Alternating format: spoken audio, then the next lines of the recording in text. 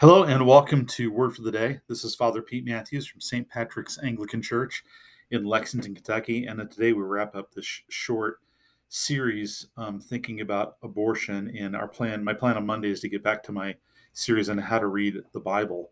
But let me speak to a very important question and then kind of add some summarizing thoughts at the end of this episode. And this is very sacred ground. This question I want to ask or address, I really recognize that, and I want to be very uh, gentle and careful in sort of speaking into this. But the question that I think is last to hold up is or to address is perhaps you're someone who's had an abortion and you're a Christian or you're considering becoming a Christian, and you wonder, in light of what Christianity teaches, am I okay? Am I welcome? What do I do? Can I be forgiven? I've ministered to people who've walked through abortions, and at least the experience I've had is of profound regret, profound trauma, profound guilt, profound shame, and stuff that's very difficult to get rid of. So, how then do we step out of that? And I think there's a series of steps. One is to just agree with the Lord that that act is and was a sin. Now, um, we all do this in all about all sorts of things. So when I say that, it's not as though this is some unique one-off sin that puts someone in a special category, but all the other sins are just normal everyday sins. All sin separates from God. All sin is an offense to God. All of us are sinners. We are all in the exact same boat. So this is a word from another beggar who's found bread, not a word of judgment. But we need to own that because we can't be healed from something if we don't rightly identify it. That's what confession is about. It's owning it and then bringing it before the Lord. And then we have to receive forgiveness. It says in John chapter 1 that the blood of Jesus cleanses us, washes us, bleaches us from all sin. And so once I confess, as it says in 1 John 1:9, if we confess our sins, he is faithful and just to forgive us our sins. Once I confess my sin, I agree with God that it's sin and own it as sin and tell God I'm sorry, I'm forgiven. Absolutely, fully, forever. And it says in Psalm 103 that God throws our sin as far as the east is from the west. That's the starting point, to own it as sin, to ask forgiveness. Now, my experience is that people who've had an abortion and take this first step, most of those feelings are still there. Most of the weight of that is still there. And they wrestle with, what do I do with that? And of course, they feel a lot of shame. They don't want to tell a lot of people. I don't think they need to. It's not other people's business to do that. It should be private if people want to keep it private. But in our Anglican tradition, along with the Orthodox and the Catholic tradition, we have a practice that builds on your own personal confession that can be so liberating and so freeing. And it's the practice of sacramental confession.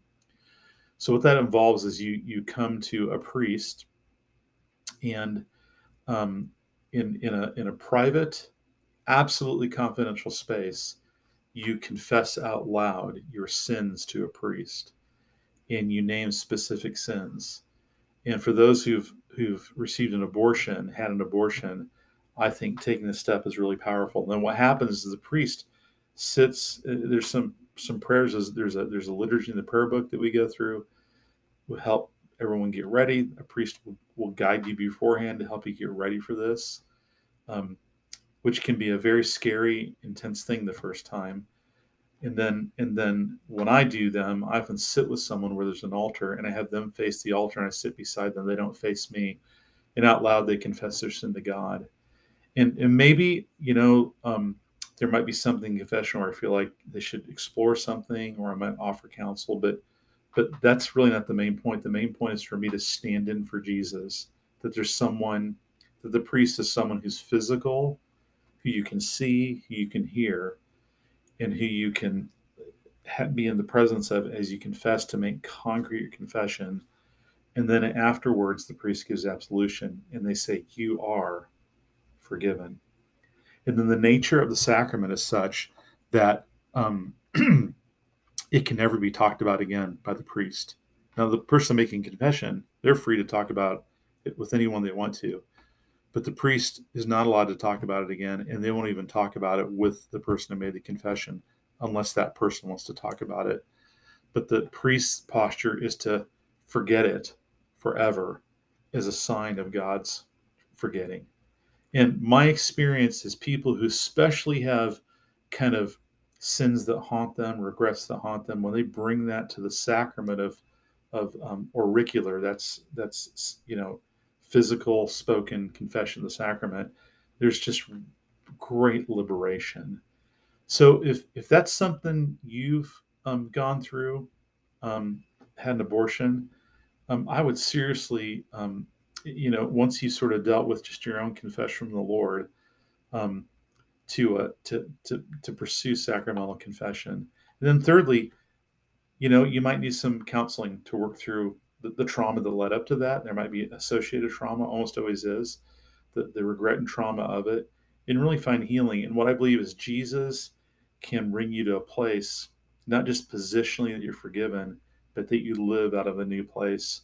And that becomes something that God's taken away and God's forgiven. It does not define you anymore. That's really the power of Christ and the power of the gospel.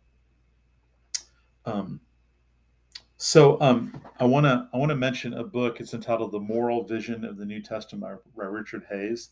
It's a book of Christian ethics. It's accessible to anyone, but it was one of my textbooks in seminary. So it's not a pop Christian book, but he has an excellent chapter on the question of abortion and how to think about that from a Christian perspective.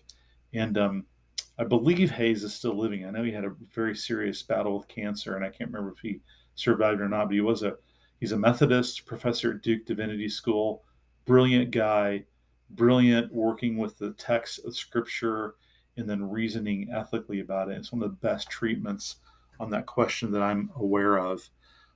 So I'd highly recommend looking that up if you want to explore more. I'd also say if the way we do these podcasts is they're short, simple, they're not in depth. If you want to go deeper and meet with me or one of our other clergy at St. Patrick's Anglican Church and talk about this, you have questions, man, just feel free to reach out. No one's gonna if you disagree with us, no one's gonna get on your case. No one's gonna hate you. No one's gonna reject you. Listen, talk, dialogue, unpack more why we believe what we believe. Um, but we just want to be here to serve and help. So God bless and have a great day.